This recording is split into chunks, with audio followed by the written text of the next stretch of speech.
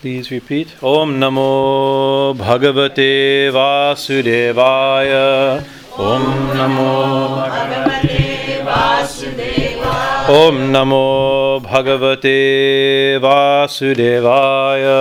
Om Namo Bhagavate Vasudevaya. Om Namo Bhagavate Vasudevaya. Om Namo Bhagavate Vasudevaya. Om Mangalam Gurudevaya Devye Matriksha Mangalam Mangalam Bhakta Brindebhyo Sarvalokaya Mangalam Om Stapakaya Chararmasya Sarvadharma Sarupine Avatara Varishtaya Ramakrishnaya Mangalam Om Sarashiva Samarambam Shankaracharya Madhyamam Ashmadachara Prayantam Vande Gurum Barambaram Guru Brahma Guru Vishnu Guru Devo Maheshwara Gurureva Param Brahman Tasmai Sri Gurave Namaha. So today, very auspicious day. It's we are in the midst of the spring Navaratri, and of course, at our temple we celebrate the fall Navaratri. And it was Durga Puja and special havans for the Navadurgas. Very elaborately we celebrate the fall Navaratri. But the fall Navaratri, according to the scriptures, began to be celebrated very late. Late means 1,750,000 years ago. The switch came from spring Navaratri to the fall Navaratri. Because the Devi, why the goddess is worshipped in spring. This is what we look at, this Mother Nature we're seeing, this is her visible form, right? And during winter, she's sleeping. All nature begins to go to sleep. We also begin to go to sleep, right? And in spring, she begins to wake up. When she wakes up, this is the time to worship her. But when Lord Ram, when Sita was abducted, and Lord Ram found where she was and found out that he had only 1 month to rescue her. Right, so he needed to perform Durga Puja, to worship Devi, to get the strength to fight and rescue Sita. But Durga Puja is in spring. He didn't have till spring. Right, he couldn't wait till February, March to do this puja. So he did a rite, which we now do the first few days of Navaratri. Forgetting the Sanskrit word, but it means untimely awakening. You wake up Ma out of season, unseasonal awakening.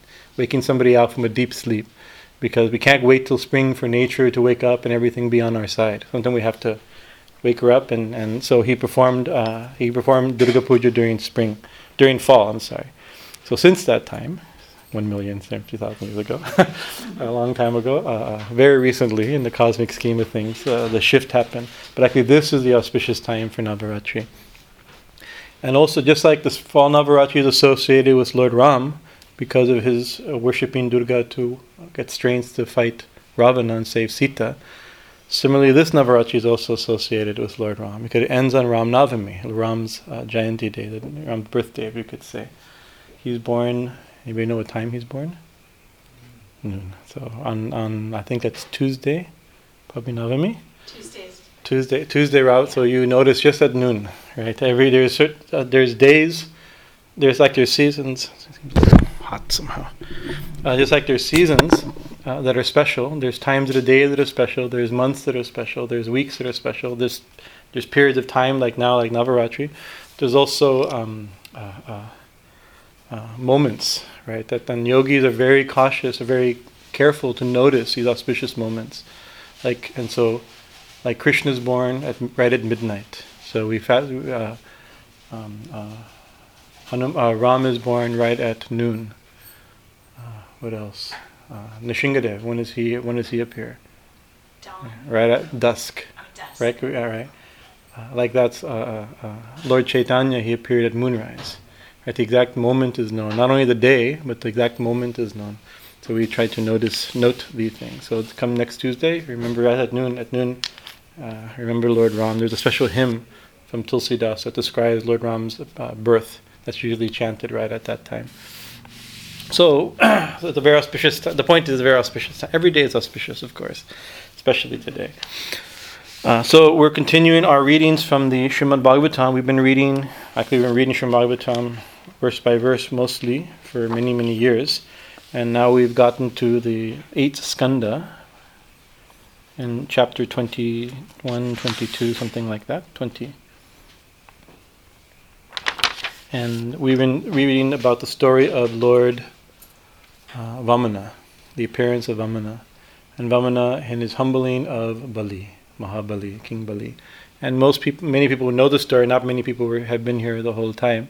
So I'll give a very gist form before we pick up on the verses where we left off. There's different stories, there's different versions of this story, of how Bali got control and got power, and how Vamana, Lord Vishnu, then humbles him. Even in the Bhagavatam, there's two different stories. So we're telling this particular version, which is where we got in this chapter, and this because it's each time a story is told, it's being told to illustrate a point, right? And so sometimes even the point isn't a story. Sometimes within, as a story is being told, conversations happen, verses happen, situations where a main teaching is. So we've come, as we've been reading, we've got some really big doozy verses. Last week we read a couple of big doozy verses. They're big teachings of this section, and so the story is being just like if I'm going to want to teach something to somebody or illustrate a point, you pull from the different stories from the scriptures. So the sages do the same thing. So the same story is told in many scriptures, many different ways to illustrate different points.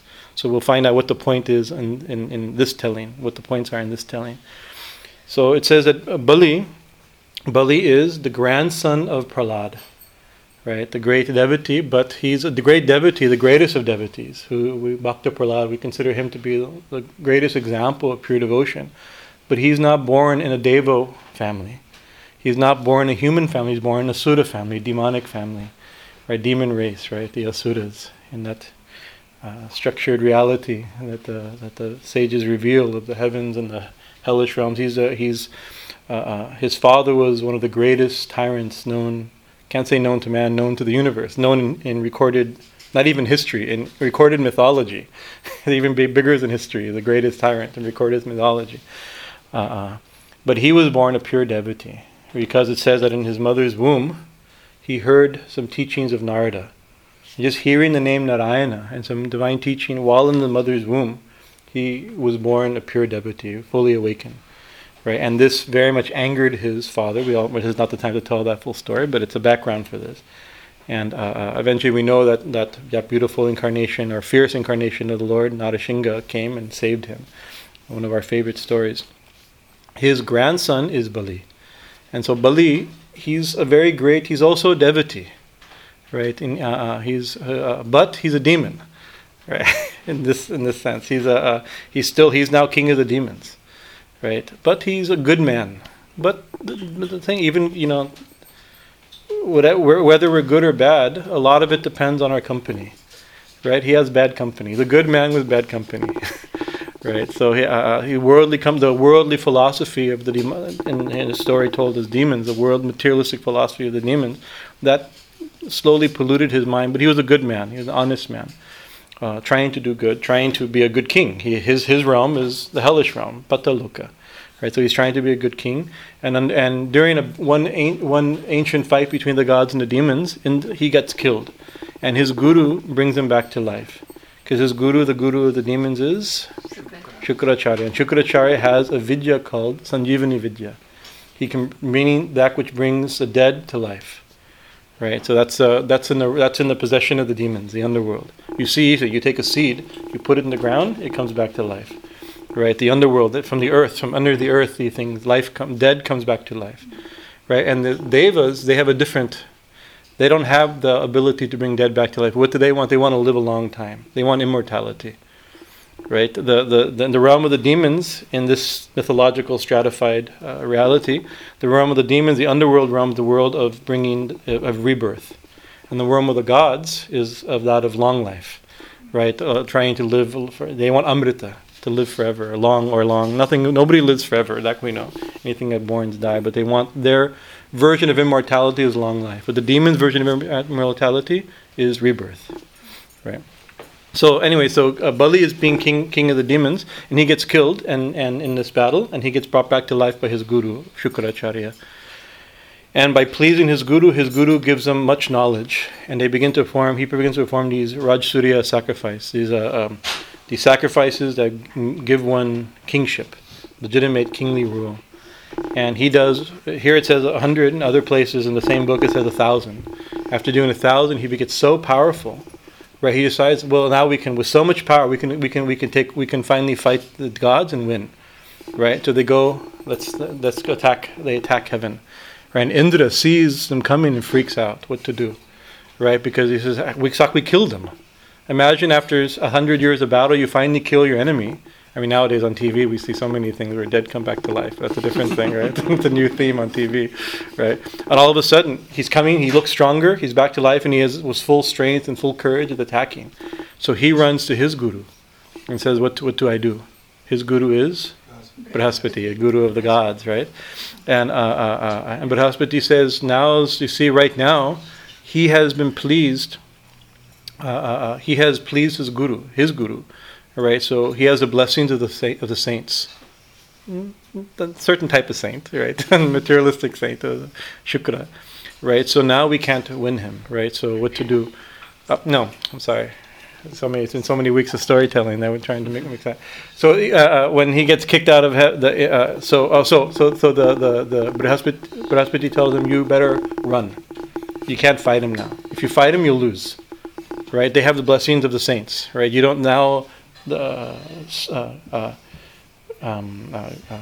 Lakshmi or auspiciousness is on their side, right? If you fight them, you'll lose. You're in direct fight. Better you retreat. When the time will change, nobody's. You're the gods, and you're losing your throne, right? So if even the gods can't hold the throne, the demons won't be able to hold the throne. Time will change again. You'll have your time. Run. So they run and they hide.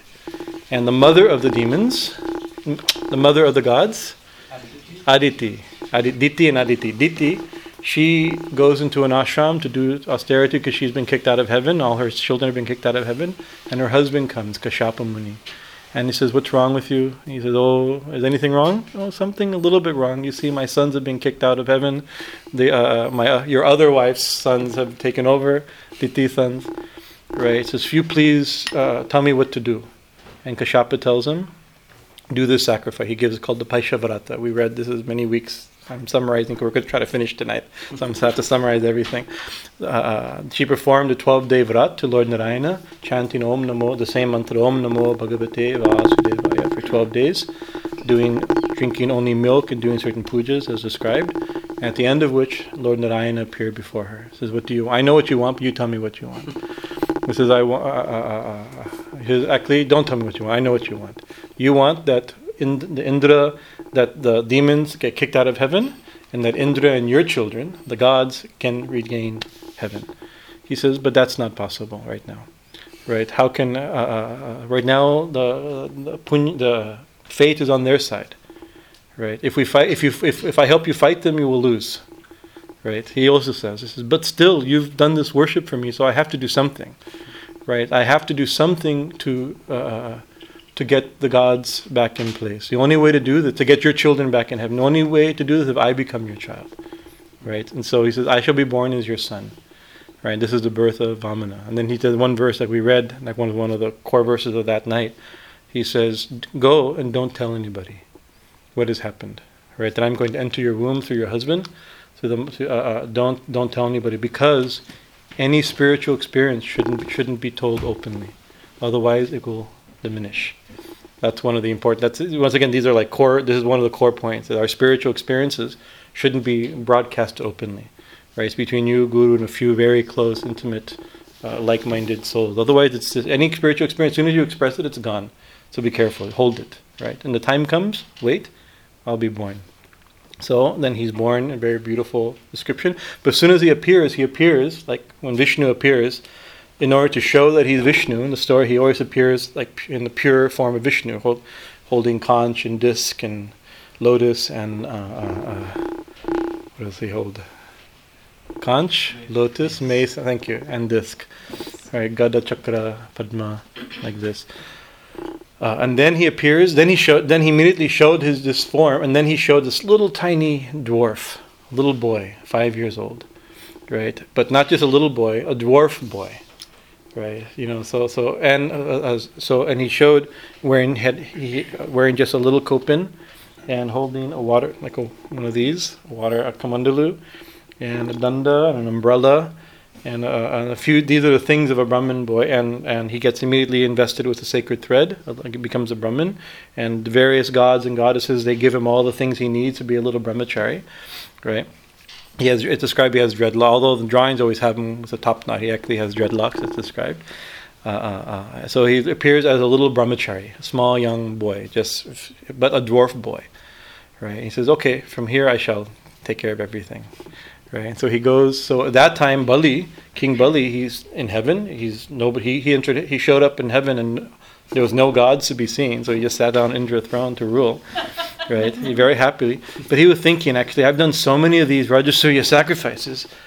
He was going to do one final sacrifice, right? In some texts, they say this is the 999 have been performed. Now the thousandth sacrifice is going to be done, where he gives unchallenged rulership. This is the point of that puja.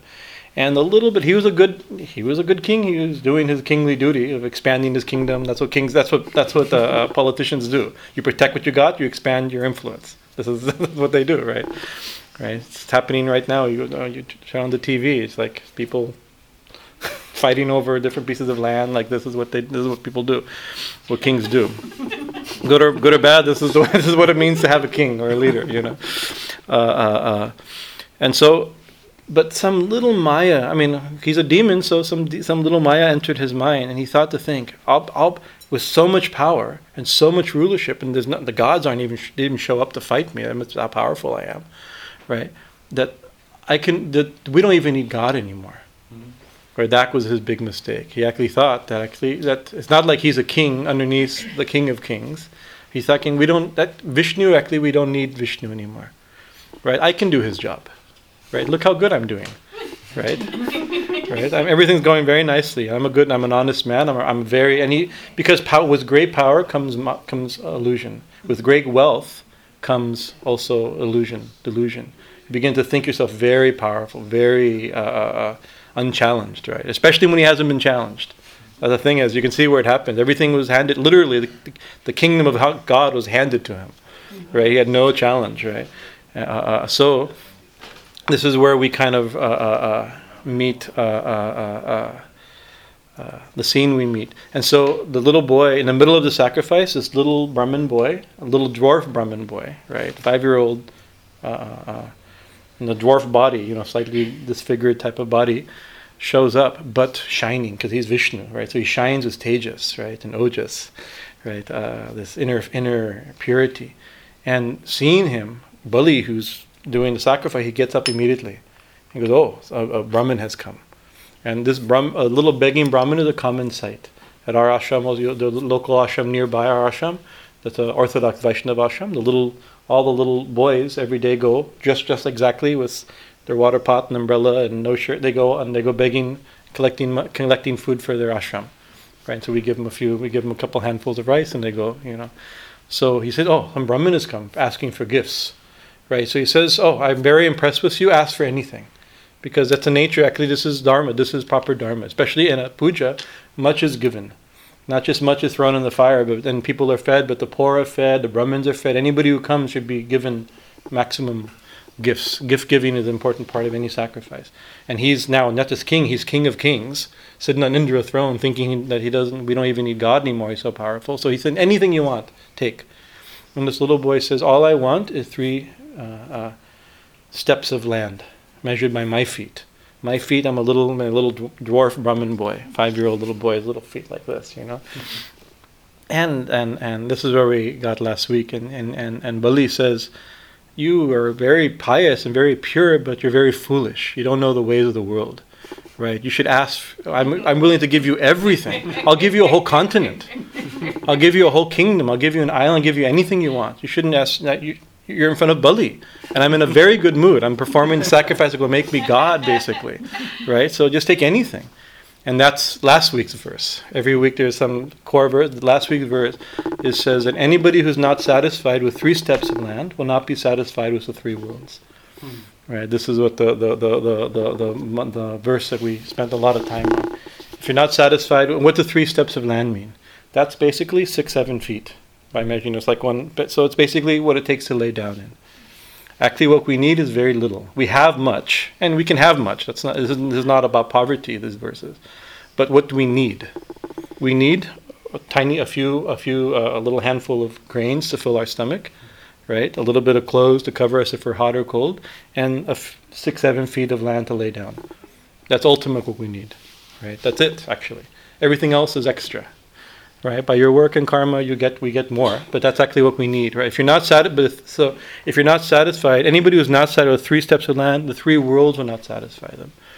Right, and then it says verses that then uncover that idea. It says one whose mind is not controlled, or one whose senses are not controlled, or atma vijit, or who's he's not self-controlled. Uses all these words. Right, the 3 worlds will never. Every enjoyment in the 3 worlds will not satisfy him. You'll never be happy. If you're not self-controlled, then no amount of acquisition or power will satisfy you. Then he keeps unfolding this idea, right? Then again he said it another way. One who's not satisfied with whatever comes to him naturally, by his own destiny, by his own fate, right? By his own karma, even if the 3 worlds come, will not be satisfied. Whatever comes to you, that should be. If you're not satisfied with what you have, in other words, keep saying, if you're not satisfied with what you have, you'll never be satisfied, right? But it's not saying you shouldn't have anything, right? But if you're satisfied with what you have, if you get extra, that's your own. That's also destiny, right? To be served properly, use it properly, right? Don't become too bewildered. Don't lose yourself in it.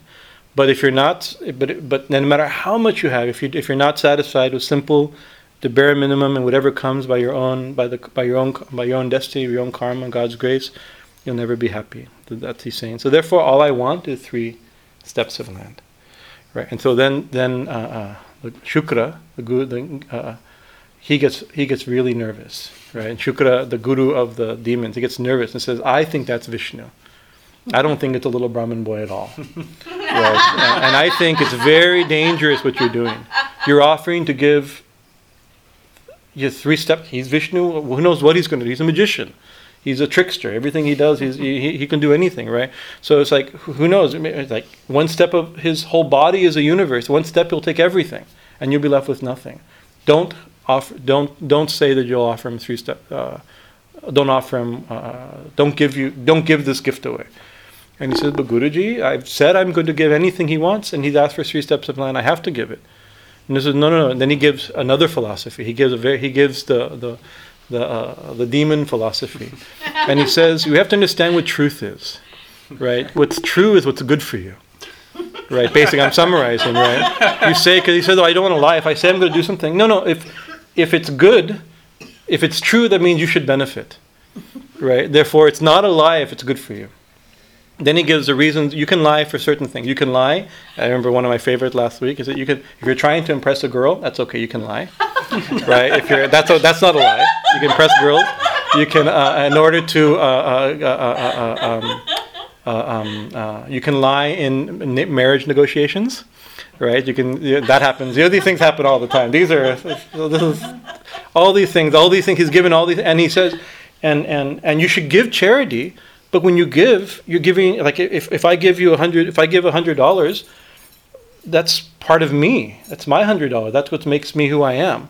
And therefore I'm giving myself. So don't give too much. That's not good, right? But you have to give something, because if you don't give something, people call you a miser and you lose reputation. So you have to give. If you give, it's only because it makes you look good. This is the philosophy. So, but don't overgive. This is everybody's philosophy. That's the thing. You can see this is what it represents. This is just materialistic philosophy, right? Where we interpret morality and truth what suits us, right? And he says that you have to give a little bit of charity, so people think you're generous, right? Because nobody should think that you're not a generous person, right? But don't be too generous, because then you lose your. See, if you're generous, it's for your benefit, and if you give, it's for your benefit. And if you don't give, it's also for your benefit. So he's saying you shouldn't give, right? He says, Guruji, I have to give. I said I'm going to. Whether you're right, you're probably right. What you're saying is true. But what can I do? I said I'm going to do this, right? I have to do this. And the guru got so upset that, because remember, what were the gurus? The guru was scared that by doing this he'd lose his position of heaven, right? So he says, I'm so upset with you, may you lose your position of heaven. And he goes off. Right, it shows you that the guru's position, the demon guru's position, is also a little egotistical. If you're not going to listen to me, the very thing that he was trying to protect his disciple, he made happen. Right, and that's actually in this Leela how Bali loses his. Vishnu says actually right now, tells the Aditi, right now he has the blessings of his guru, so we can't win. We need to make a situation. I'll make a situation where the guru curses him to lose everything. So this is how all these things happen to make this happen. So he says, and so the guru curses him, may you lose everything, and goes off. Right? This is how ego works, And so Bali takes his wife. Bali's wife brings water, and he takes that water. He takes the sankalpa. I give you whatever you ask for. I give you, and he washes this little boy's feet. So this is where we pick up. We did 3 hours in about 15 minutes, so sorry it had to be condensed. But then, so I only translated one verse. I'm reading from existing translation of Swami Tapasyananda of the Srimad Bhagavatam. Then, in appreciation of the absolute integrity and straightforwardness of Mahabali in fulfilling his promise, a rain of flowers showered on Bali, the Asura king, from heaven by the host of jubilant celestials, Devas, Gandharvas, Vinjadatas, Siddhas, Charanas, and others. So actually, this is a demon who's about to be humbled by Vishnu, right? Just like Hiranyakashipu was humbled by Narisingha, and Kamsa was humbled by Krishna, and Ravana is humbled by Ram, right? But he's a different type of demon. Right, so by his action, what happens right before the humbling of Mahabali? The gods and celestials shower petals. So actually, he's not humbling. In his humbling of Bali, he's blessing Bali. Right. Actually, whatever God does, this is another point. Whatever God does is ultimately for our good. Right, and sometimes when we get a little too egotistical, and we have to be humbled. Right, and we have to be brought back down. That's also not, oh my God, everything's against me. Everything being against you could be God's blessing, right? So you're from where you are, you may not be able to. You just mess up more and more, right? So God's blessing sometimes is to humble you, right? So flowers fall from heaven. Kettle drums and other instruments were sounded again and again. Gandharvas, Kinnaras, and Kimpurushas sang, praising Bali thus. Even knowing that he will lose his all, the great hero has accomplished the impossible task of making an offering of all the three worlds to his enemy. So this is just, of course, it's not really his enemy, but even if it is his enemy, Bali, his quality, he's honest. He said, I'm going to do it, even you may be an imposter, you may be tricked, you may be my enemy, but I said I'm going to give you whatever you want. So you have to. So this is a big. This commitment to truth is very big and necessary in spiritual life. That form of Vamana, which included in itself the whole of Prakriti, now expanded in a wonderful manner, revealing within it all that exists. That little dwarf, 5-year-old little tiny dwarf, expanded and showed that he was everything in Prakriti. All the entire nature, everything that exists within him. He is Prakriti, and the soul of Prakriti, right? So this is, but also think from a demon normally, even humans and gods don't have this vision of the entire universal form as everything being one, being expansion of God and existing with God, right? But so how lucky the seeming demon Hati who kicked out Indra and sat on his throne.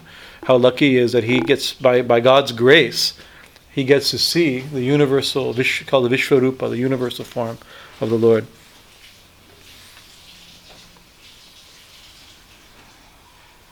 Now to think, in that most glorious divine form of the Lord, Bali, along with his priests and members of the sacrificial assembly, saw the whole universe included in this manifestation of the gunas of Prakriti, like the gross elements, indriyas, objects, senses, objects, mind, and all embodied beings. Mahabali saw in that cosmic form of the Lord. So now when we meditate on any image of God, according to this process of meditation, you start meditating on the feet, right? You go from the feet to the ankles to the legs, and you move you up, and this is the way you meditate. And the description of whenever the form of the Lord is described in meditation, these mantras is always from the feet up, right? For Vishnu forms, the Devi forms is usually from the face down. But so it's describing what is now that we say. The Lord's feet, his two beautiful lotus feet with different symbols on them. He has ankle bells on his. You can describe like that. But now he's describing this form of the Lord, which is all of nature.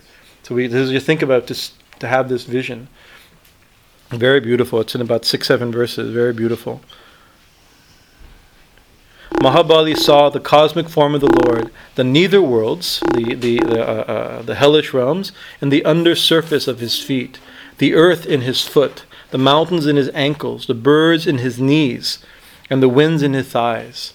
But think about it. You have mountains. What are mountains in his mountains in his ankles and birds in his knees? Because birds fly over mountains, and above birds there's still air, right? So then above. So you think of just that the experience.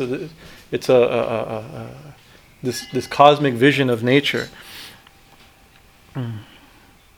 In that all-comprehending form of his, Bali saw Sandhya, this is the night and day junctures, in his garments, the Prajapatis, the progenitors of mankind, in his genitals, the Asuras, the demons, including himself, in his lips, the sky in his navel, the 7 seas in his abdomen, and the stars in his chest, O dear one. He saw Dharma in his heart, Rita and Satya. Rita is this, we talked long about Rita the other day. Rita is the rhythm of the cosmic rhythm of nature, and Satya, truth, in his breasts. The moon in his mind, the goddess Shri, with a play lotus in his chest. This is Lakshmi, and the Vedic meters and all sounds in his neck. He saw Indra and the Devas in his arms, and the quarters in his ears, the heavens in the crown of his head, the clouds in his hair, and the air in his nose, the sun in his eyes, and the fire in his face. Jwalamukhi. He saw the Vedas in his speech of that Supreme One, the deity Varuna in his tongue, that's a god of water, and the Vedic commandments and prohibitions in his eyebrows, day and night in his eyelids, anger in his forehead, and greed in his lips. He saw lust in his sense of touch, water in his semen, adharma, unrighteousness, in his back. I'm just seeing that the front is dharmas in his chest, and adharma is behind him. He walks away from unrighteousness, right? Always behind him. In his back. Yajna means sacrifice, in his strides. Death in his shadow. Maya, illusion in his laughter. And plants in his hair. That hero saw rivers in his blood vessels, rocks in his nails, Brahma in his intellect, the Devas and Rishis in his senses. He saw in this universal form everything moving and unmoving in this universe. So just think of it, have that experience. And you see, this is, in one sense, what's he doing? He's simply seeing nature, but in a different way, right? And when we see nature, like, what's the difference between somebody having this cosmic vision of God and somebody who's just seeing nature? In one sense, they're seeing the same thing, but they're seeing something totally different. When you see plants, you're seeing the Lord's hair. When you see rivers, you're seeing God's veins, right, in Prakriti, right? But you're not seeing God, right? That's the thing. When you're stuck only on nature, you don't see the cosmic being. But when you see the cosmic being, then you see everything in its proper way, right? That we learn from the Chandi also. This whole world of Maya is only the Divine Mother. When you see the world, which is only her, you don't see her.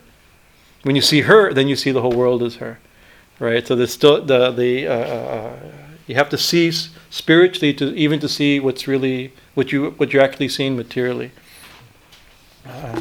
So he sees this cosmic, he sees the whole world as him, right? All the Prakriti in him. And you think he just offered the one whose everything exists, including himself, 3 steps of land. So what can he give? Right? What can be what can, if I'm giving you something, I have to give you something that you don't have that I have. But even everything that exists is in him. Even I'm in him. Right? And so some of the commentary on the verse, it's just like when we take baths in the Ganga, we do Ganga Tarpana. We take water from the Ganga and we pour it into the Ganga. That's called puja. That's called bhakti. Right? We take God and offer it to God. God things and offer it to God, or God himself and offer it to God. And when we're sitting in the Ganga and we take water in our hands, and is the Ganga reduced? The Ganga is not reduced. And we pour Ganga water into the Ganga is not increased. Right? Oh, we've taken something from the Ganga and we added something back to the Ganga. It's only Ganga. So the mistake, if we start thinking, oh, this is mine, and I'm going to give it, and I'm giving it to you, that possession is the mistake. Right? But a proper king, not like who Bali should be and Bali will be, at the end of his Leela here, he should understand that everything is God and everything is God's and everything is God, and I'm only doing that his work. Right? I'm offering to God what is God. That's a proper understanding. When ego comes in, we lose that. Right? And that's the danger of power and what's called bhogashwarya, power, money, pleasure, wealth. The mind gets diluted. We lose the fact that everything belongs. It's not ours, and it's not us. These two things, right? It's his or hers, however you want to see, and it's her or him, right? That proper understanding he's seeing. So this starts as his cosmic vision. Everything, including himself, is included. Seeing the whole universe in that cosmic form of the Lord, Vishwarupa, the support of awe, the Asuras felt much depressed. The demons felt much depressed and dispirited. Along with that form of the Lord were visible Sudarshana, the disc of irresistible might, the bow Sangna, with its twanging sound like a thunderclap, the sea-born Panchanjaya, whose blare resembles a roll of thunder, the powerful mace of Vishnu called Kamodaki,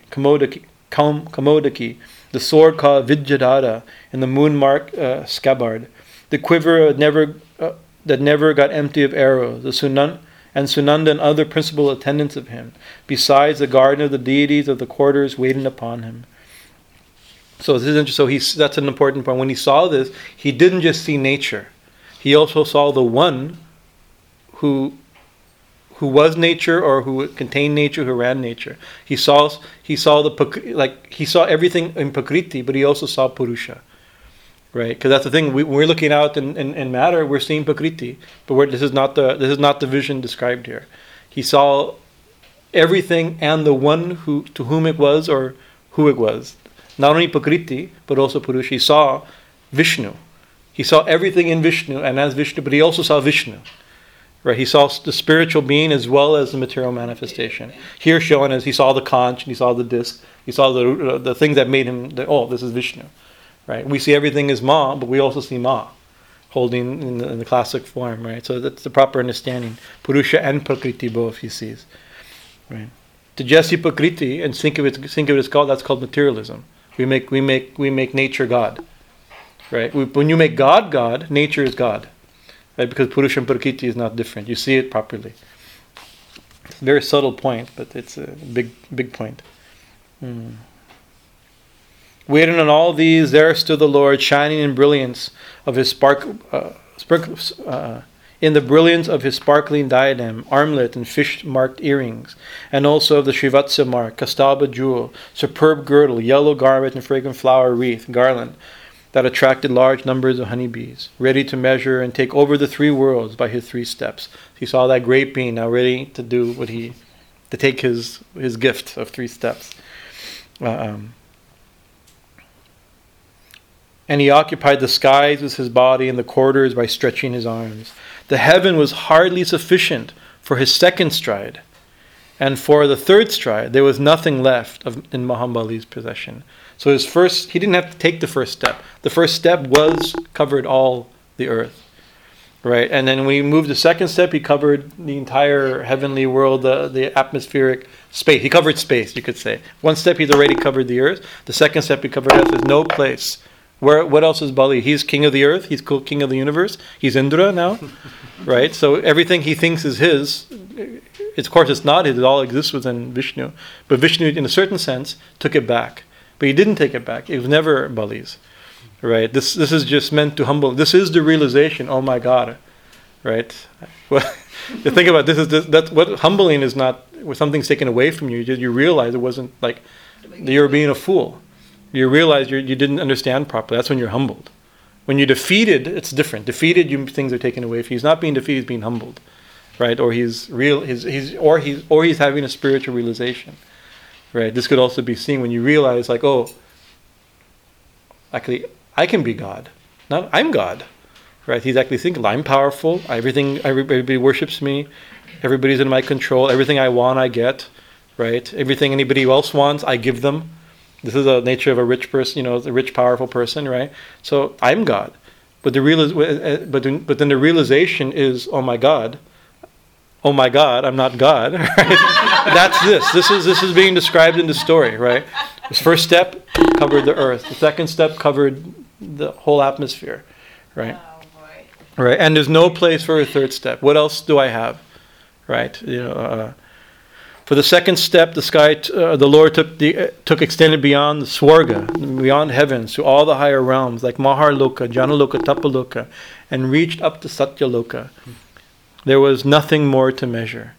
Right, there's no third step, right? And actually it says that, so this is we have 14 worlds, there's 118 worlds, or 14 worlds, or 3 worlds, different ways of stratifying. This is, so it mentions, when the Gayatri, Om Buhur, Om Bhuvaha, Om Swaha, Om Maha, Om Janaham, Tapaham Satyam, these are the 7 primary realms, right? So he covered the second step up to Satyaloka. These 7 realms also correspond, for yogis, as the second 7 chakras.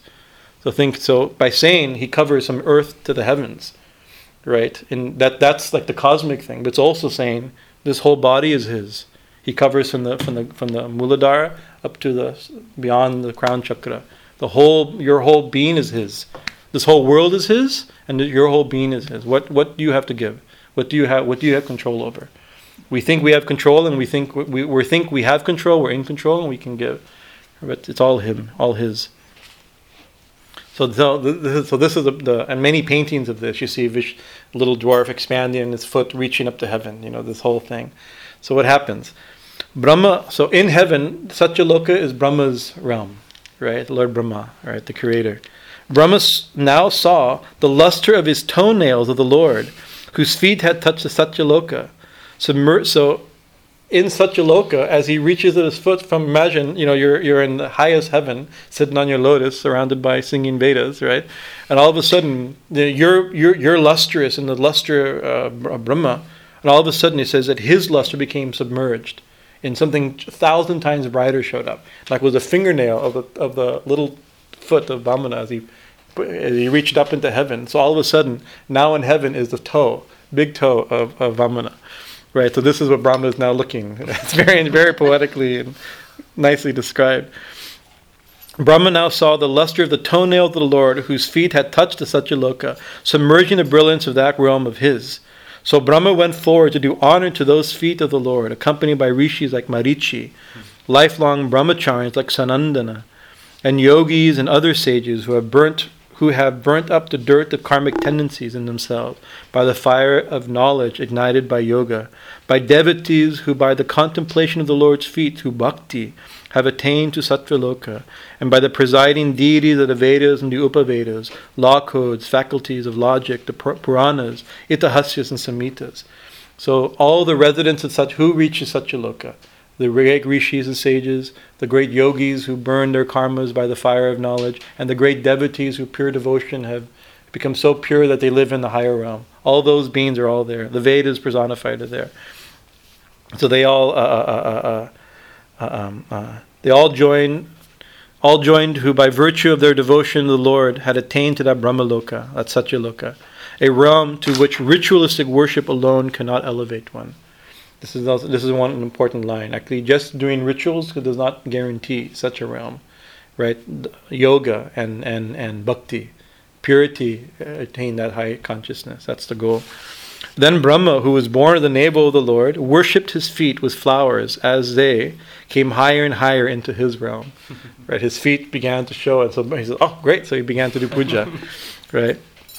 What did he do? Brahma, one of his symbols he always has, I come under the water pot. So he took the water pot and began to bathe those feet.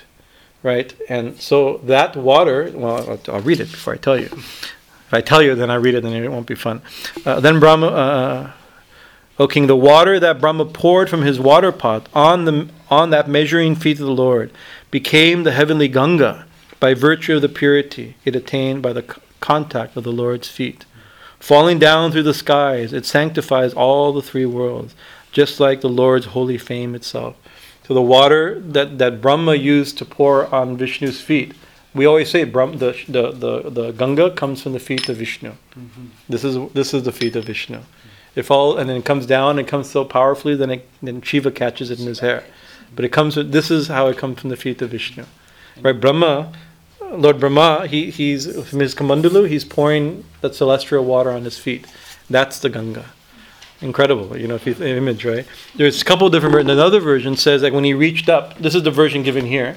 And another, actually, even earlier in this text, in another Purana it mentions, when he reached up, his toe pierced the heavenly covering, and that causal ocean in the highest realm that flowed down. That was a Ganga. That's another version of it, right? Other versions say that when it came time, Vishnu himself became the Ganga and flowed down, became liquid water as the Ganga. Other says that Radha's devotion, her bhakti, became liquid and became Ganga. So there's so many versions of how the Ganga is, right? But this is a very nice. I can just picture it. It's like Brahma's on his lotus, and all of a sudden the Lord's feet appear, and he immediately you do Abhishekam, and that falls all the way back down to earth and purifies. The celestial Ganga in the west we call the Milky Way.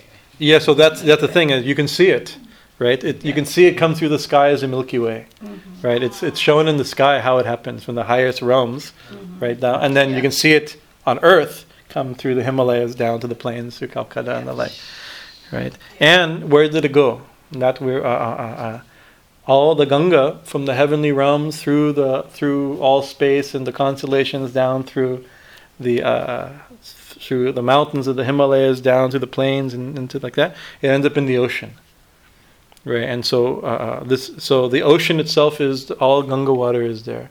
All the holy rivers empty into the ocean. And just the reason I'm saying it, just yesterday I was watching a short little video of Swami Chidananda, great saint, disciple Swami Shivananda, and he was sitting on some beach during one of his tours. He was sitting on the tour, he was just sitting on the beach, he was saying, just see, I'm sitting on the white sands on the bank of the ocean, probably in Europe somewhere, I might guess, right? And he says, in Rishikesh where I live, I'm also on the white sands of the Ganga. So I feel now I'm also on the white sands of the Ganga. This water is Ganga water. The Ganga enters into all holy rivers going. So you go to the beach here, it's the same as meditating in Rishikesh. This is Ganga water. This water started from... So if you see properly, everything is so spiritual. If you don't see, then everything is just what it is. But if you see it for what it is, it's not what it is. It's what it is. Sorry. I don't know what else to say it, but... I've had a lot of coffee today, so my brain's a little... I'm short-circuiting a little bit, so... This is the way. Sometimes it's like this. Sometimes it just happens. Yeah. What happened next? Falling down to the skies, it sanctifies all the three worlds, just like the Lord's holy fame itself. Just like the Ganga purifies the worlds, as so does these stories. Right, that's another thing. These stories that we're hearing also purify the three worlds. Brahma and the other divinities now offered ingredients of worship to the feet of that Vamana, who by this time had withdrawn his cosmic form, which revealed his divine majesty. They offered him scented water to wash his feet, wreaths of sweet-smelling flowers, urgents like specially prepared sandal paste, fragrant incense, light, rice, yava, dhruva grass, etc. They celebrated the occasion with the singing of hymns and lyrics, extolling the Lord's doings and excellences, as also by joyous exclamations and sounding of various musical instruments like kettle drums and conches.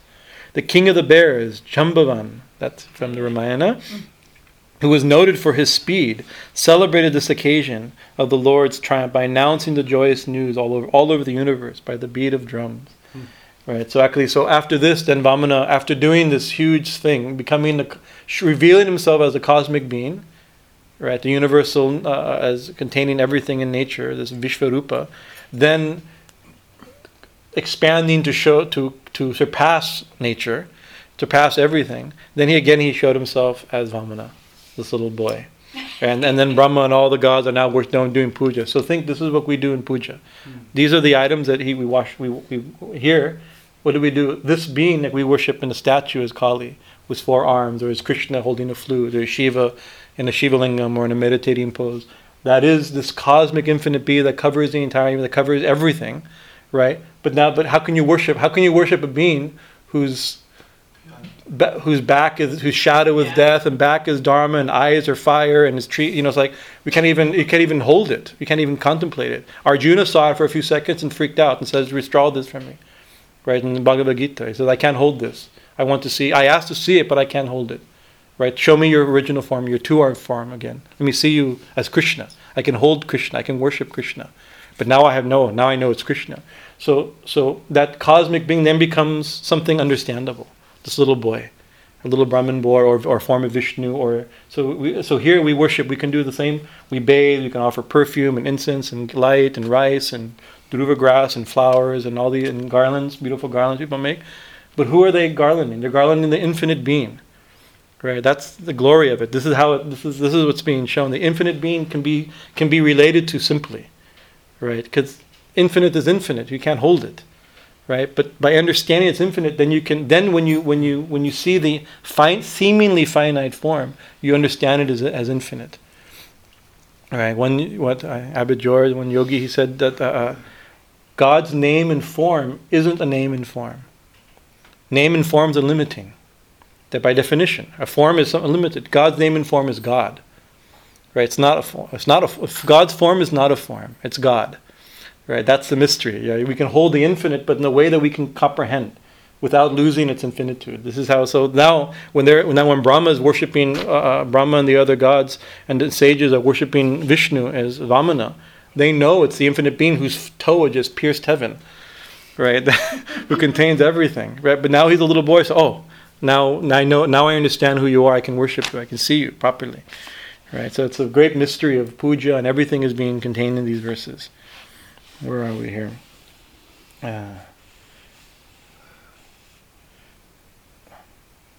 Seeing that under the guise of the measuring 3 paces of earth, all the possessions of their master had been taken away at a time that he was observing the vow of sacrifice, the Asuras became furious and began to speak thus, or think thus. The other demons got very angry, saw what's happened. He says, "Oh, that Vishnu, he's tricked them." And our master, the king of God, our king, he got him in the bad. He's in a ritual. You can't lie. You have to give things away. And during this thing, Vishnu has done this, and we've lost our position. We're losing our position, right? That pretender is not a holy man, the demon thought, looking at, that's not a holy man, right? That's not a Brahmin, right? He's not a brahmachari. He is none other than Vishnu, the master of artifices and disassembling, presenting himself here in the disguise of a brahmacharan for the achievement of the purpose of the devas, our enemies. That this enemy of ours, come as a supplicant as a beggar in the guise of a brahmachari, has managed to wrest all the possessions of our master, who on account of the sacrifice has abandoned all violence. Right? Normally a king would never just give away his kingdom, he'd fight.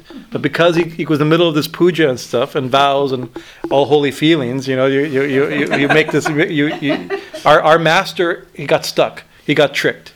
Right, but we're not. He's stuck in this. We can still fight. They're thinking.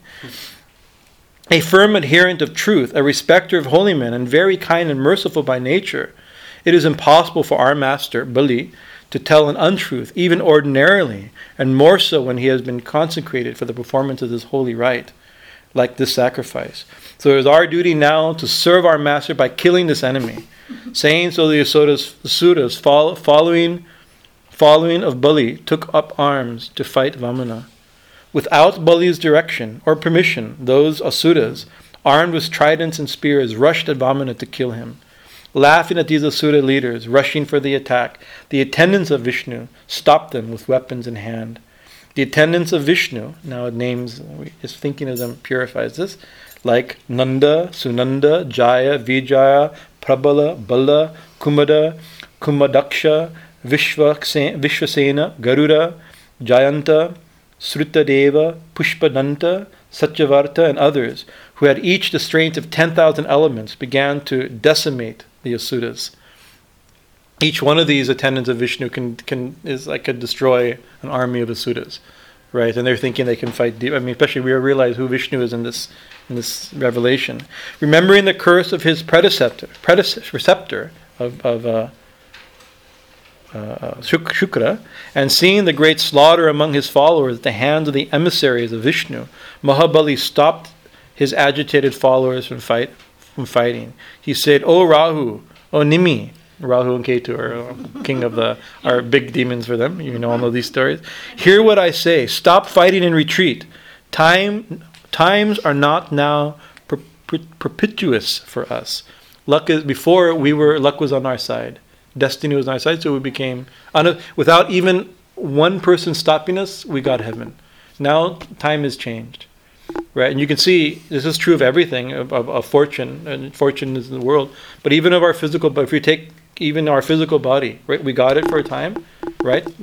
Maybe by our work, maybe by not. Some another way we have a human body, but guarantee 100 years tops, it will also end, right? Why be disturbed by this, right? By destiny we got a body. By destiny we'll lose. We'll get another body. We'll have another time, right? So he's having some understanding. He's trying to tell his cohorts or his followers. Besides, no effort can overcome him, who determines the destinies of all beings and distributes enjoyments and sufferings to all creatures according to their deserts. Right? He's the one who gives everyone their karma. You can't fight him. Right? You can't fight destiny. You can't fight the one who runs destiny. Right? You have to accept your own destiny and the change and your own change of destiny. And you can't fight, especially you can't fight God. Right? The same Bhagavan, the Supreme Being Mahavishnu, who favored us in the past and wrought the downfall of the Devas. So Vishnu, by meaning destiny here, right? He helped us defeat the Devas and get heaven. Has now reversed his attitude. At present, the cause of the Devas attracted his favor, and ours his disfavor. Man cannot overcome or defeat time by any of these means. And then he mentions these are classical political means. By army, by competent ministers. This is how, when you have a difficulty, this is what the politicians have to go, what do I do? There's a couple choices. This is a classic choice mentioned many times in Shastra. Your army, by army, by good advice of ministers, by your own intelligence, by fortification, building good walls and doors and locks, right? By medicinal drugs. What does that mean? Poison? You can poison your enemy. That will work. And by mantras, right? Or by the 4 techniques of diplomacy, right? So he's thinking none of these will help us. We can't poison him. We can't build a wall against them. Everything exists, So you're thinking that what can we? So nothing we can do can fix this. So why do anything, right? You have that realization. Certain big things, like all these things, like we don't want to die, and we should try. Within our capacity, we try to live healthy and safe. But no matter how healthy and safe we are, we're going to die. Sorry, I many times I've sat on this raised platform and given you the bad news. You're going to die. Sorry. It's a fact. Inevitable, right? Sorry. But this is a fact. But this is basically it. Like our kingdom will come to an end, whatever it is. Right? Our wealth, even this body, or even like today's bank balance will not be tomorrow's bank balance. It's constantly changing. We can see it. I mean, I don't have to tell you this. Everybody sees it. In the past, when time was in your favor, you had defeated these followers of Hari many times. You have defeated the gods many times. The very same men are now rising cries of victory after defeating us in battle. When time is again in our favor, we shall conquer these very people. And again we'll win. Therefore, wait patiently for the coming of that favorable time. Right? So it's interesting because we like to, these stories in the Bhagavatam and all the Puranas is constantly fight between gods and demons. That seems to be a theme. Right? And so it's describing the ancient world's understanding of ancient history, the way the world is made, right? But it also, and yogis interpret this to be an internal battle that never ends between the higher and lower aspects of ourselves. By our higher intelligence and pure sentiments of compassion, and our lower energies of lust and anger and greed and jealousy. These are the demons. This is where we can also see the fight that's going on, right? But another way to understand this is not just internal, but also, we've talked a little about this when we started these chapters. This is also cosmic. There's a cosmic symbolism here also. of the demons, the underworld demons, and the devas, and humans. These are the three worlds. We always talk the three worlds, right? And I mentioned the underworld demons. The demons, they control the underworld, right? And they've been demonized, right? Like even the word demon is not a bad word in English, right? It has a almost very spiritual meaning, actually. Like one time, it became more and more negative over, as Christian history developed, the demons became demonized, right? That demonic realm. But the underworld, so I mentioned that they have the power of Sanjivani, to bring the dead back to life. So these, and their realm is under the earth, right? And so, and they're associated with certain animals also, like snakes. Snakes also live in Patalok and underworld, right? And so snakes have a quality of, they're not really immortal, but they seem to be reborn again. The symbols of this, because they shed their skin and are reborn, right? And the devas are atmospheric deity. They're in the heavens. They're atmospheric things, right? And humans are somewhere in between our realm, right? And so something you see in come winter, everything dies and goes underground, and again spring comes and everything's brought back to life. So this rhythm of life and death, and is constantly going. So he says, right now, the gods won. Again, will in time wait. When will win? Right. So we're saying, oh, we don't like the gods. This is a bad thing. The demons are going to win again. But yeah, the demons' nature goes like this. After death, even if we die, again life will come. Right. And think from the demons' perspective. It's like they take a seed, and what happens? The devas pull it up and steal it. Right. They till the land and take it.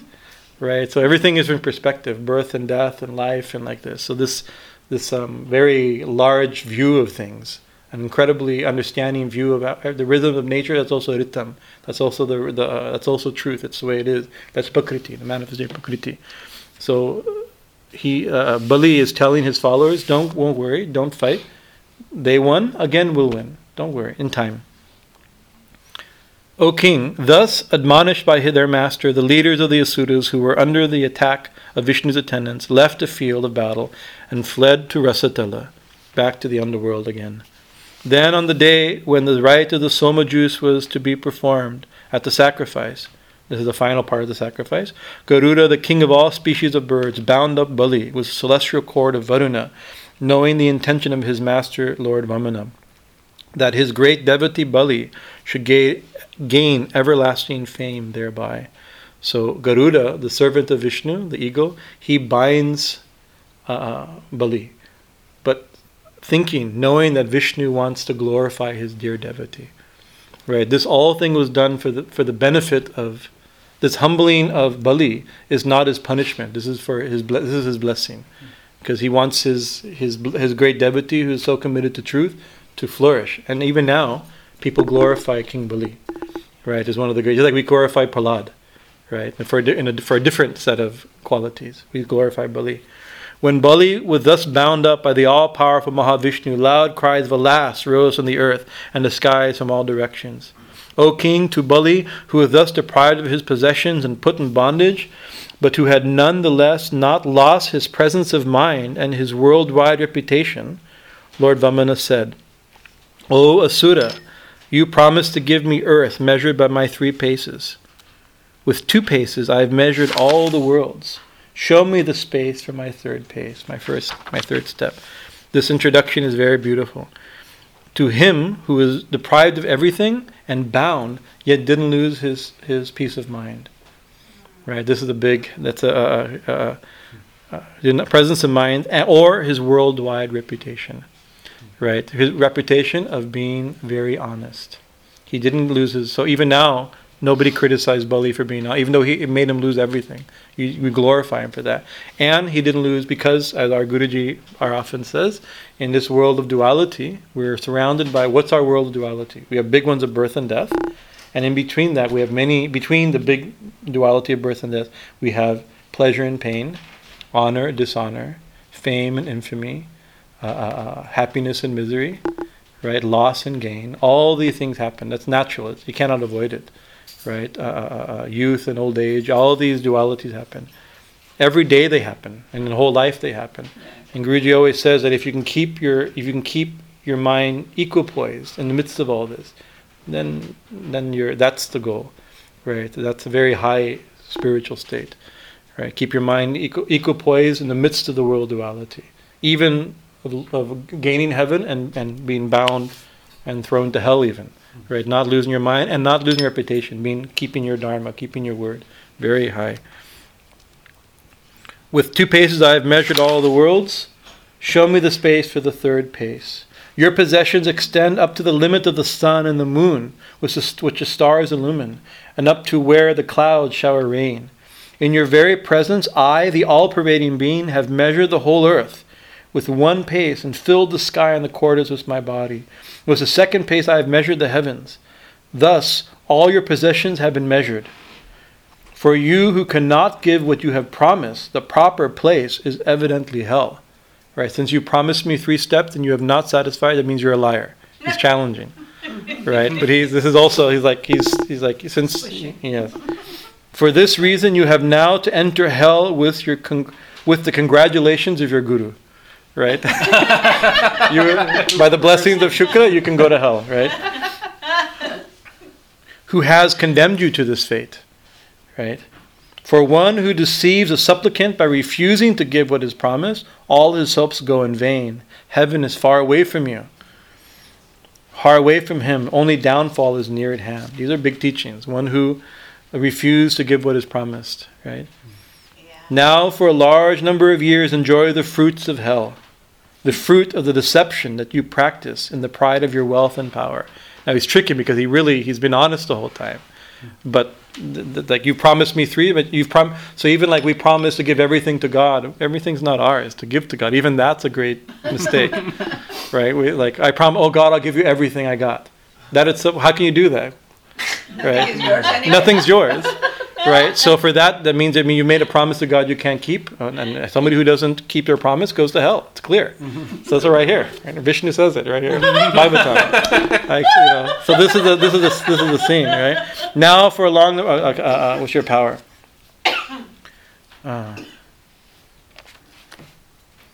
O King, Shuka is now speaking, continuing the narrative. Even though thus deceived, and in many ways induced to climb down from his ideal of truth and generosity by the Lord, the Asura Bali remained unmoved in resolution to stick to truth, and replied without any trace of mental dejection. He never lost his composure.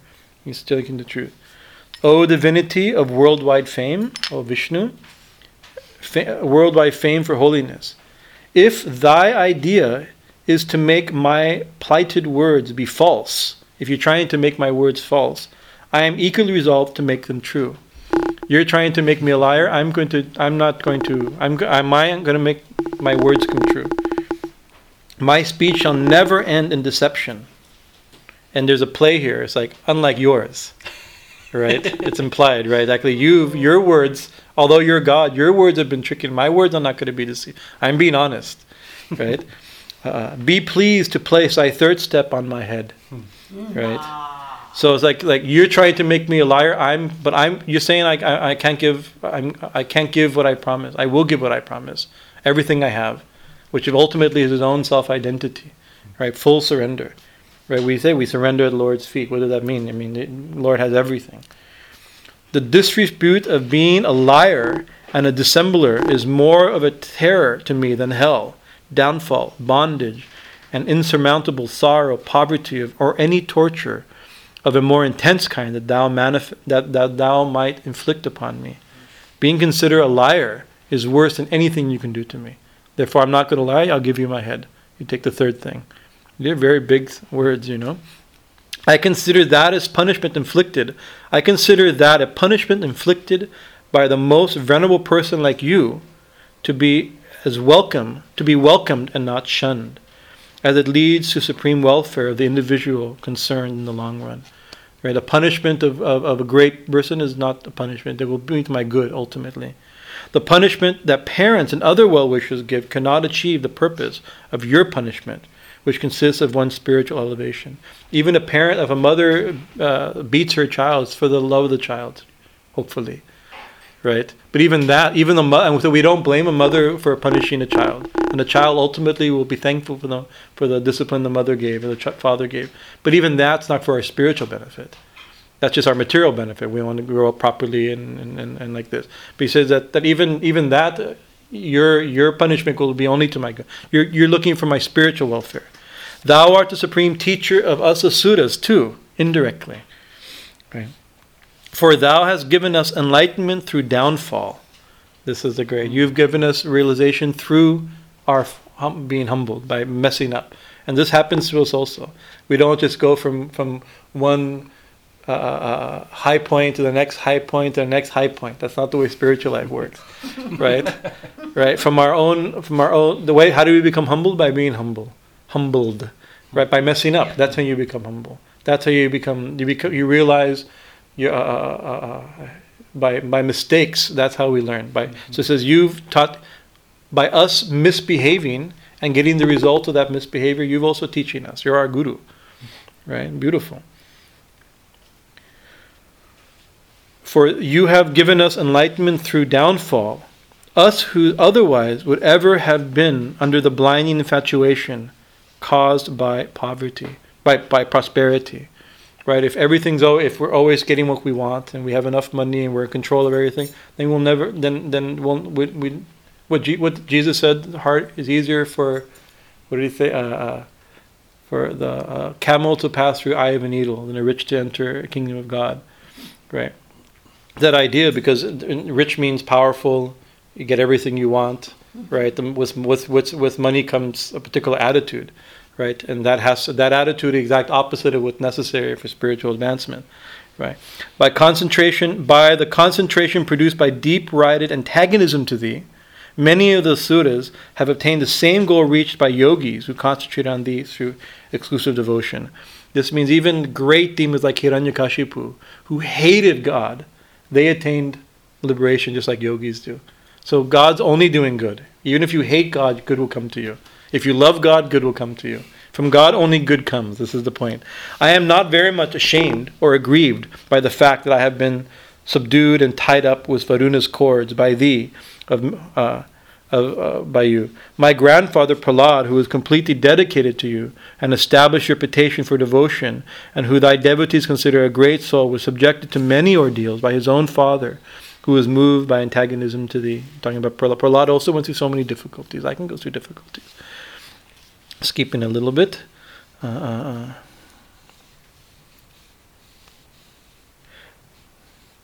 It is a fortunate circumstance that providence has brought me close to you. Right? It's like a demon. Usually we think of a demon being very far from God. But in this, look, I've seen the universal form, and I'm looking at you, and I'm about to have you put your foot on my head. Think about that. Like by our trying to live extremely pure lives, and very strict diet and very careful behavior and bathing 10 times a day and chanting 10,000. We probably won't get this vision, right? So this is how he's mercy. So he's not going to lose his equilibrium. This thing seemingly bad that's happening to him is not bad. This is his point.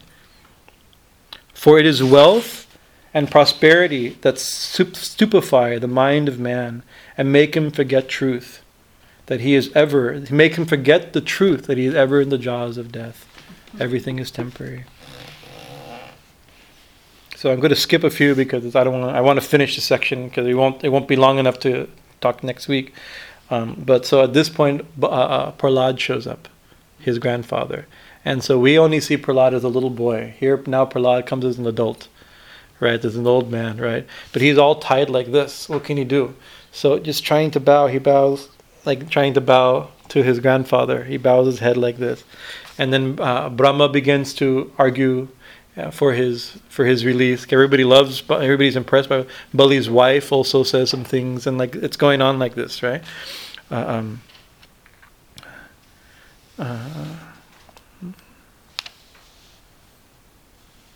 see. So Lord Brahma says, you please release him. He's learned his lesson. Everybody's talking like that. So then this is the one verse. This is like the key verse in this section. This is a very hard verse to read.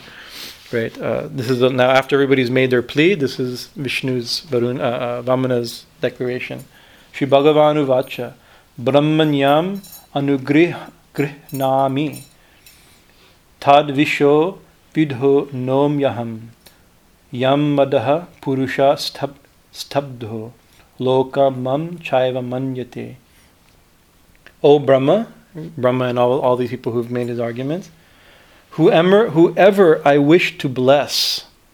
And this is, we have to be careful. Do we want? Actually, the word is anugraha. It's not really like we want God's blessing. God give us money, give us wealth, give us happiness, give us a good job, right? Cure our disease. And this is natural. We want God. We come to the we come for blessing, right? Here's blessings. Maybe a better word is grace, because in English we don't have many words for the same thing. In Sanskrit, there's 100 different types of blessings, right? So there's anugraha. Anugraha is those who I want to give, those who I want to show special mercy, real blessing, right? It says, I take away all of his wealth, right? This is a difficult thing. I take away everything from them, right? For it intoxicates a person, right? And makes him stupid, right? Makes him forget, right? And therefore makes him makes him insult me. And it says mam loka mam. This and insult everyone in this world. Insult the three worlds. Insult everything. You begin to think, I'm the three worlds. It's like, and you begin to think, I'm the leader. Naturally, I'm important. I should enjoy. These subtle things happen, right? And you see, like back to that verse, Jesus' verse, harder for a rich man to enter the kingdom of God than a camel to pass through the eye of a needle. Look at what happens. They've recently, just a few months ago, I listened to the radio and they did some studies on the effect that wealth has on the consciousness, right, and attitudes. Very interesting, right? It doesn't have to, but it does. It can, right? It does, right? And one of the things that it does, it makes you more selfish. That's a simple thing. And you just look at the thing. Look at car commercials as one example, right? Look at expensive car for BMW. Shows us one person by himself speeding on windy roads, having great fun, right? Braking all by himself, just him enjoying, right? And then look for like a Kia commercial on one of these cheaper cars, right? What it is, a whole bunch of people get in the car, they go to the beach, they get out, they go camping, they get back in the car, go. It's a different type of psychology, right? Even the psychology, because they're advertising to a certain psychology, right? You can enjoy by yourself without rules, right? That's the goal. Right, another type of community is like we feed each. It's like we have parties together, we celebrate together, we have picnics together. Just a subtle psychology. It doesn't have to be. And it says that the only way to stop that is to make a conscious effort not to do it. You can make a conscious effort, have everything, and make a conscious effort to use properly, not let it affect you. Then you can. So that he also said. So I've taken this away for this reason. Last verse here. Whom I really want to bless, I take off all his wealth. For wealth makes a man proud and arrogant, as a result of which he is led to insult the world and myself. Subject as the jiva is to his own karma, he transmigrates. He's born again by the compulsion of karma, from species to species and from body to body, until at some distant date he gets a human body by my grace. By unlimited birth, we finally get a human body. Right? So let's be humble. Right? Millions of lives, 8 million lives minimum to get a human body, according to Puranas, right? To get a human by continuous work, we finally get a human body, right? If you find a man free from pride and arrogance, in spite of being in favorable circumstances, in respect to birth, works, age, beauty, form, learning, wealth, know that it is only by my grace. If you find somebody who's everything and still being humble, that is God's grace, right? No, that's my grace, right? However, a person who is devoted to me never gets infatuated, even when favored by high birth, prosperity, etc., which generally generates pride and arrogance in others and blocks all their spiritual progress, right? You can't. So those who are very devoted to me, they don't let even their good karma, the result of their good karmas, as money, wealth, happiness, prestige, family, all the things that come by the result of your own karma, they're not bewildered by this, by God's grace and their devotion to God. So we pray, that's God's grace. Whatever we have, whether we have it or not, let us not lose our proper understanding, and appreciate the blessings we have without ego. Such is the case with great devotees like Dhruva, Prahlad, and others. Right. This Mahabali, who is the leader of the Daitas and Danamas, and the ornament enhancing the reputation of his people, has conquered even my Maya, which is difficult for anyone to overcome. For he has remained absolutely unruffled and unconcerned, even in the face of total downfall and persecution. Right. This the one you're fighting for. He has conquered Maya because he is unmoved. By even by even the opportunity, the fear of losing everything.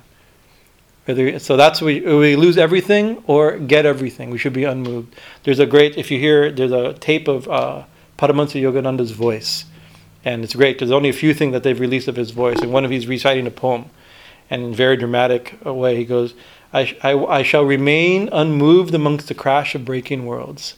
It's a great line. That's what's happening here. Is your whole world collapses. Still, I'm unmoved, right? You can have, but that's hard enough. But it's hard to remain unmoved amongst the wealth of expanding worlds, right? Of fame and power and prestige and money and beauty. That's very hard. But either way, whether you lose everything or get everything, should be unmoved. Even though reduced to poverty, expelled from his position, and put into fetters by the enemy, deserted by friends, and scolded and cursed by his own guru, Mahabali, firm in his vow of truth, did not break his promise. Even the false interpretation of dharma given by me could not budge him an inch away from the righteous path. He would even listen to me. He's so truthful. I am giving him, who is entirely surrendered to me, a boon which is difficult to get even by the gods. He will become the Indra in the age of Manu Sharvani. So Bali he literally becomes Indra. He becomes the next Indra, right, after a long time. He's earned that, right? Because he's, by losing everything and not losing his equilibrium, that means he can sit in the seat of power and not lose his equilibrium. He can be a real Indra, a real king of heaven, king of the world. Till then, let him live in the realm called Sutala, in which there are many handiworks of the heavenly architects, Vishwakarma.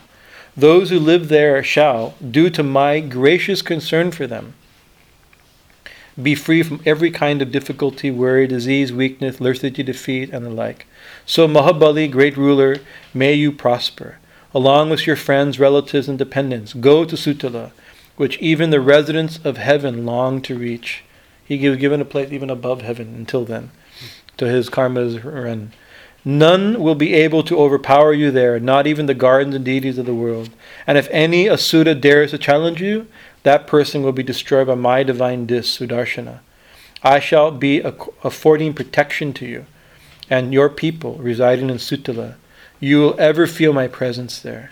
Residing there amongst the Daitas and Danavas, whatever Asuric tendencies you may happen to contract from them will be weakened and obliterated immediately by the consciousness of my divine majesty. To the supreme being who spoke thus, the high-souled Bali, the object of admiration of all good and righteous people, replied in choked voice and in a mood of surging emotion of bhakti, with his palms joined in adoration, his eyelids dripping. Drooping was the heavenly downpour of blissful tears. Bali said, Thy grace is generally bestowed on those who surrender themselves to thee. But lo, thou hast been pleased to bestow on me that grace, although I am hardly taken the first step of self-surrender, namely making devoted prostrations to thee.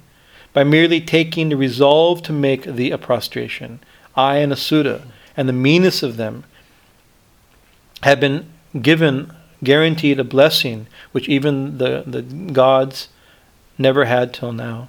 Like I didn't even worship you by saying I'd give you my head, right? That I bow to you, have given me everything till now.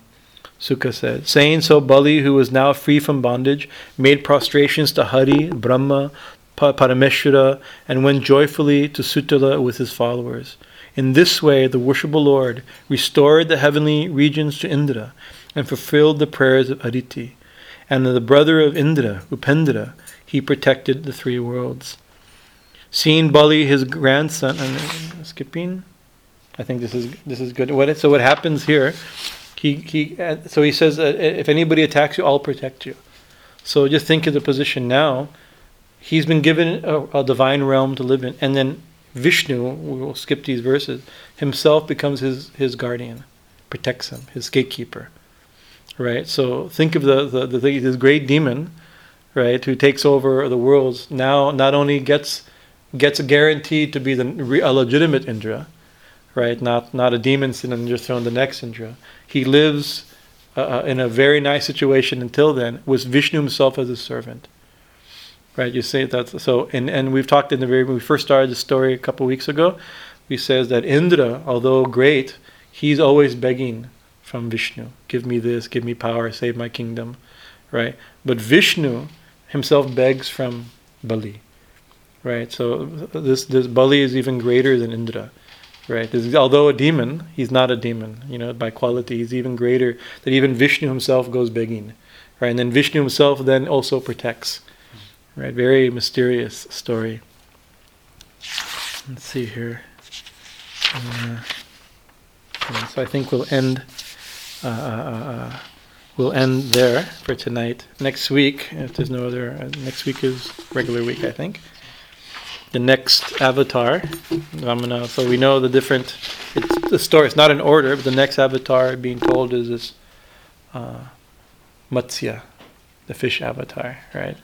And right now there's a movie on Noah out there about the great flood. This is also referred to in Bhagavatam a little differently, about the great flood and the saving of the Vedas and the incarnation of the Lord as a fish, as a Matsya avatar.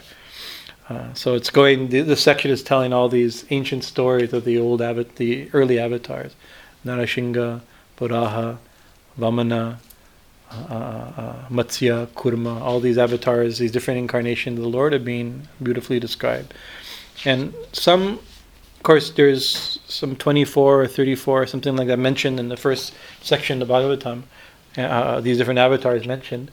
And then it also says there is many incarnations of God in as many realms as there are drops of water from an unending waterfall. So there's unlimited forms of God that are manifested in doing His divine work. But it mentions a certain list, right? And then but 10 are considered to be most famous, called the Dasavatar, right? Although they're not just 10 mentioned, 10 are most famous, and especially because of the Gita Govind of Jayadev, right? He mentions these Dasavatar Stutam.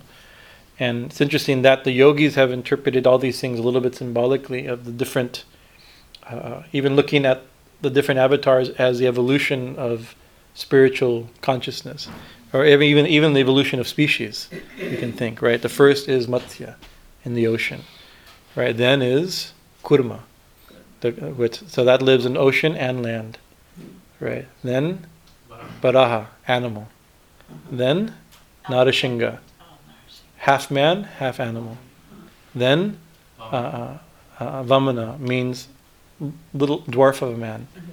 Then Parshuram, brutish man, violent man, right? Caveman type of thing. Then Rama, right? Civilized man. Then Krishna, emotional man. Or you can see like that. Then Buddha, enlightened man, if you were to look at that. And then Kalki represents Paramatma, right? He's Atmakara, and he's the highest thing. Of course, there's stories of each one of them, but even the Dash avatars can be seen as the evolution of man, and evolution of God, evolution of man, or evolution of God in helping the evolution of man. There's many things that can be discussed on this. Anyways, we'll end there because it's late. Thank you for your kind attention. Next Tuesday is Ram Navami, so we'll have a little bhajan program. Yeah. Well, it's at noon, but we'll have program in the evening after Arati. This Tuesday. Yeah, and then Hanuman Jayanti is also coming. Anyways, it's auspicious time. That's the 15th. Jai Ma Kali.